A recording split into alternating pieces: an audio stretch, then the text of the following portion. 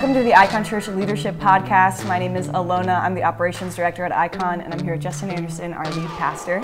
And we are in Season 2 on relational practices. The first couple of weeks, we talked about a rule of life and what that really means. So if you missed it, go back and listen. And what we're doing now is week by week digging into a specific spiritual discipline to talk about the logistics. What does it look like? How do we do it? Why would we do it? And things like that. And hopefully give you some really practical tools to be able to use in your own spiritual walk. So this week we're talking about prayer and the idea of peace needing a language. So Justin, what do you think about that? Yeah. So again, want to reiterate that the whole point of this series is not specifically to do a spiritual discipline series, though that would be very valuable. It's great. But specifically that we're talking about finding peace in an anxious world, and that it just so happens that the tools that God has given us to find peace in an anxious world are these spiritual disciplines or relational practices, as we like to call them. Mm-hmm. So when we say peace needs a language, that's kind of a way to talk about prayer in this moment of anxiety. If you're watching this, much later after we've recorded it, we are in the middle of the COVID-19 pandemic. Everyone's at home, everything's different, everything's crazy, and we hear the word unprecedented used on an hourly basis. Oh, it's the worst. There's an unprecedented level of the use of the word unprecedented. And so we're trying to figure out what's the way forward? How do we find peace in this anxious moment? So when we say peace needs a language, that means a bunch of different things, right? The first of it is that when we are feeling anxiety, feeling fear, feeling the uncertainty of the moment, we got to get those feelings out of us. And the tool that God has given us to get those feelings out of us, not get them out of us in the sense of get rid of them. We're not trying to ignore our feelings, or definitely not stuff our feelings, right? We don't stuff our feelings here. Don't stuff our feelings. We don't stuff our feelings. But we do talk about them so that what we're feeling, the anxiety of it, the angst of it, can get out of us. And so God has given us access to Him in part to do just that, to express those feelings of anxiety. And so when we talk about all of these practices being relational, formational, and missional, this is the relational piece, right? We go to God in prayer because we trust Him, because we need Him, because it's an opportunity for us to get all of what's going on in here out of us in a healthy way, right? Yeah. In an expression of honesty and an expression of kind of what's real and what we're actually afraid of. And so that's the beginning of it, right? That's part of why peace needs language. But also, we can utilize some of the practices of prayer that we'll talk about here in a minute to kind of shape us, and this is the formational part of it, right? That it does shape us in significant ways when we sit with Him and we get these thoughts and feelings out of us. There's a reciprocal effect. So it's not just us going bleh to God, though there's a lot of that. Sure. But then there's a return. Part of that process actually shapes who we are. And so that over time, the bleh changes, right? Even the way we pray changes the more we pray, because it just shapes us into different kinds of people. So that's the big idea around that. Yeah, and I love the idea, again, that this is relational in the sense of as I'm engaging with God, there's the side of that normalizes prayer because it's conversation in the same way that any two humans could sit down and have a conversation, that we would be doing that with God. And in the same way that over years of friendship and relationship with someone, my conversations will evolve, is the same way that will continue to evolve in our own lives with God. Yeah. One of the things that I find super helpful in moments like this when I pray is it reminds me that there's more to this world than the physical. Right? Because what we're inundated with on a daily basis is the physical, right? Yep. So obviously with the pandemic, we're all being aware of what we're doing with our hands and how we're washing and the distance that we have. We are actually 6 feet apart. It doesn't look like it. Know. We're using this special camera. Technology these days, it's wild. It's amazing. We're actually at 2 different locations. But it reminds us that this isn't all there is, right? That there is this spiritual realm and God is sovereign over it, right? So even just the practice of sitting in prayer reminds me oh yeah, this isn't all there is. There is a God who is over it all, a sovereign God of the universe, and nothing in this realm is happening outside of His will. And that has a forming effect on me, a formational effect on me, and allows me to kind of navigate these unprecedented times. You're only allowed to say that one more time, and then we're done. All right, Okay. fair. So let's talk about approaches, because I think for a lot of people, especially if they're, one thing that we value a lot is the idea of begin where you are. Like, if you've never prayed, then we want you to think about not like going into a prayer closet for an hour and a half to like think that that's going to be, yeah, it sounds weird. But the idea of begin where you are. So whatever first step that you could take and then continue to take steps. So what are some ideas, some ways that people could try to pray? Yeah, the simplest is Jesus said in Matthew 6, this then is how you should pray. Our Father, who art in heaven, hallowed be thy name. I don't know why I revert to the King James whenever I do the Lord's Prayer. It's very exciting. It just comes out of me. I've heard you know this in Russian. I'm not playing this game. No. So we can just pray the Lord's Prayer, right? Like Jesus said, this is how you should pray. Our Father in heaven, hallowed be your name. Thy kingdom come, thy will be done on earth as it is in heaven. Give us this day our daily bread, and forgive us our sins as we forgive those who sin against us. And lead us not into temptation, but deliver us from evil. And then we add, for thine is the kingdom, the power, and the glory forever and ever. Amen. Wow. Amen. So I wanted to do that to impress you. Yeah, that I know good it. job. Did it work? Okay. You're a pastor though, so you 2 less cool points. So the point is, we've got a prayer. It's baked in. Jesus Yep. gave us a prayer to pray. And I would say, if you don't know anything about prayer and you don't feel comfortable making up your own prayers, that's fine. Just pray the Lord's Prayer. Pray it fast. Pray it 100 times. Pray it slow and pay attention to what every line is saying. One of the things that I often do still to this day is I'll take the Lord's Prayer and break down our Father in heaven, pause. And I will talk about, like write about or think about or pray or talk about out loud, what does it mean that God's my Father, okay?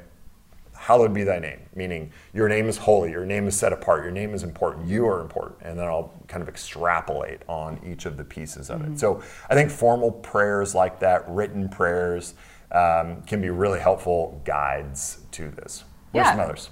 Well, I think even just the idea of like you have all of church history to kind of lean on sometimes in those contexts. So to think about like maybe I don't have the words, but somebody else might. Yeah, actually that reminds that. me, sorry to cut you off, but that reminds me, one of my favorite books is The Valley of Vision. And it's this collection of Puritan prayers that I use all the time to read through prayers because they are so much better than my prayers.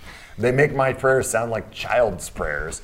They're so well written and so expressive and so deep theologically. So yes, what you said, totally agree. So to be able to use that, and I think to not to feel bad about that, like to utilize the resource that you have in the prayer that somebody else has prayed, and if anything, to remind ourselves that our prayers really aren't that unique. Like God's people have endured suffering, have been anxious, have been worried forever. Like that's not a new human experience. Like that is just what it means to be human. And so to rely on the prayers that other people have prayed as a way to kind of help us through that process. Yeah. Have you ever used breath prayers? I have. I think those are interesting. So the concept of a breath prayer is that you pray it in one breath. I think my first introduction to this was the Jesus prayer. So it's the Lord Jesus Christ, Son of God, have mercy on me, a sinner. The whole point is you say it in one breath in, breath out. And what I love about those is it forces me to pay attention to my breathing at the same time. So talk about stuffing your feelings. When you notice that your breath is really fast, like it brings your attention back. Like we are humans in a body, and paying attention to what that means. I think a breath prayer highlights that, and I think it steadies me. I love to use the Psalms for that as well, just to take like one line out of a Psalm. For instance, like Psalm 23, I love just the translation of like, the Lord is my shepherd, I have what I need. And just to pray that one line, again, repetitively in and out as I'm breathing to steady myself. I think it's a really helpful kind of grounding prayer practice. Yeah. I love the Jesus prayer. I use it all the time. It's an Orthodox prayer, and one of the things that I think us Protestants have missed by and large in an overreaction to some of the formality of Orthodox and Catholic tradition is the power of repetition. So I used to pray the Jesus prayer on my commute all the way to and from work. It was about a 17-minute drive, and I would just pray it over and over and over and over and over. And it was really powerful. And so the Jesus prayer, you're supposed to inhale on the front and exhale on the back. So Lord, I can't do it. I can't talk. and breathe appropriately. So do it in your head. Don't die while you're trying to do this. But you inhale and then exhale over and over and say the prayer like hundreds of times in a row. And it has this incredible like meditative effect. So I think we underutilize some of those kinds of practices and could really get back to them. Absolutely. What about prayer journaling? What do you think about that? Yep, I do that. I have done that a lot in my life. I use the acronym ACTS, A-C-T-S, Adoration, Confession, Thanksgiving, and Supplication, which I love that word. Nobody knows what it means asking for things is what that means. You supplicate before the Lord. So is that also in the King James? Maybe. So adoration, confession, thanksgiving, and supplication. And that just makes a great kind of format for your prayers, right? So that they don't wander. And I think without a structure like that, we can easily get into a place where our prayers are almost completely asking God for things, right? Either asking God for things for ourselves or for other people, which makes us feel better about asking God for things for ourselves. But we never thank God. We never spend time just adoring God, worshiping God in prayer, telling God how important He is to us the way we would every other relationship that matters to us. I think that stuff's really important. Do you have another one? Yeah, I love there's the prayer acronym for that same idea. So it's pause, rejoice, ask, and yield. And that same idea of like before we pray, like to pause, to kind of notice what we're feeling, what's going on in our own bodies or minds, what are we anxious about? Again, orienting towards rejoicing, like really being joyful in who God is.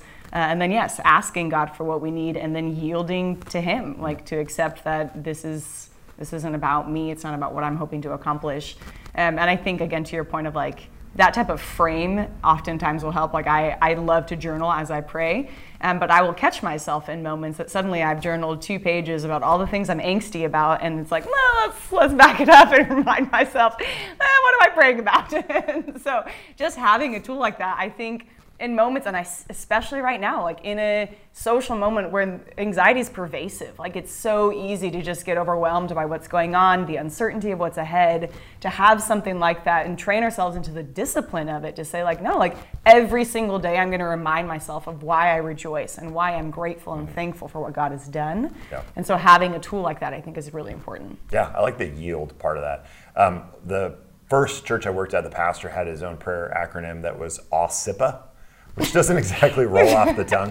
The point of an acronym is that it's for it to be memorable and to actually say something. Yeah, but it was adoration, waiting, confession, intercession, petition, adoration again, which is a bit much, but it was just another example of a thing that exists. Wow. AWSIPA. AWSIPA. That's good. I'll put it in the show notes. Sure.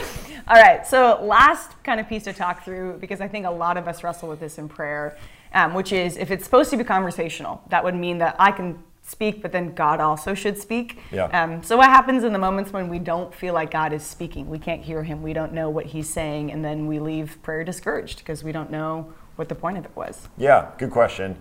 Sometimes God feels like He's the strong silent type, and we can go to Him with our needs, but we don't get a lot back. And I would say a couple things to that. One is I think prayer is primarily to form you more than it is to hear some unique word of God for you specifically, right? So we talked about a rule of life isn't for you, it's to form you. And that's, I think, true of all of these practices. They don't exist for you, they exist to form you. And so I think oftentimes what God wants us to do is to express and talk and yield to Him and spend time in adoration. And that to a degree, I think God feels like, hey, you have everything you need to know in the Scriptures, right?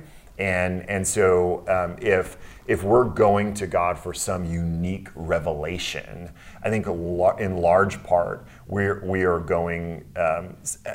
I don't want to push too hard on this, but I think oftentimes we're going with some selfish motives, right? Like we need this unique thing because our situation is so unique, and what I'm experiencing is something genuinely not unprecedented. That wouldn't be the right word. The last time you can use it. But but like your situation isn't unique, right? And we like to think that it is. We like to think that we are, and we like to think that what we're wrestling with today is so unique to our situation. So we need this unique revelation of God. And like you said earlier, like people have been dealing with a lot more stress and anxiety and pain and crisis throughout all of Christian history, even than we are now. And that's not to minimize what we're experiencing now, but it is to help us understand, like, this isn't some crazy moment that only is affecting us, and so as a result, God needs to reach out to us in this kind of unique way. Like, no, God has given us a story of Israel in slavery in Egypt, right? God has given us a story of Jerusalem's capturing by Babylon. God's given us a story of Paul being shipwrecked and the disciples being killed, and all of these things to help us see, like, you know what, we're in good company, right? Like, a lot of people have experienced real pain, and the scriptures can provide a lot of the context for how to think about those things. I would also say that listening is a skill that we need to cultivate and develop, and that's true in relationships. We learn how to listen to people, and we learn how to listen to what they're saying. We learn how to listen to what they're not saying, but they're kind of saying. And so there's this development, cultivation of the listening skill that I think God is inviting us into. I think primarily, the last thing I'll say is I think God whispers. And so in order to hear a whisper, you have to be quiet.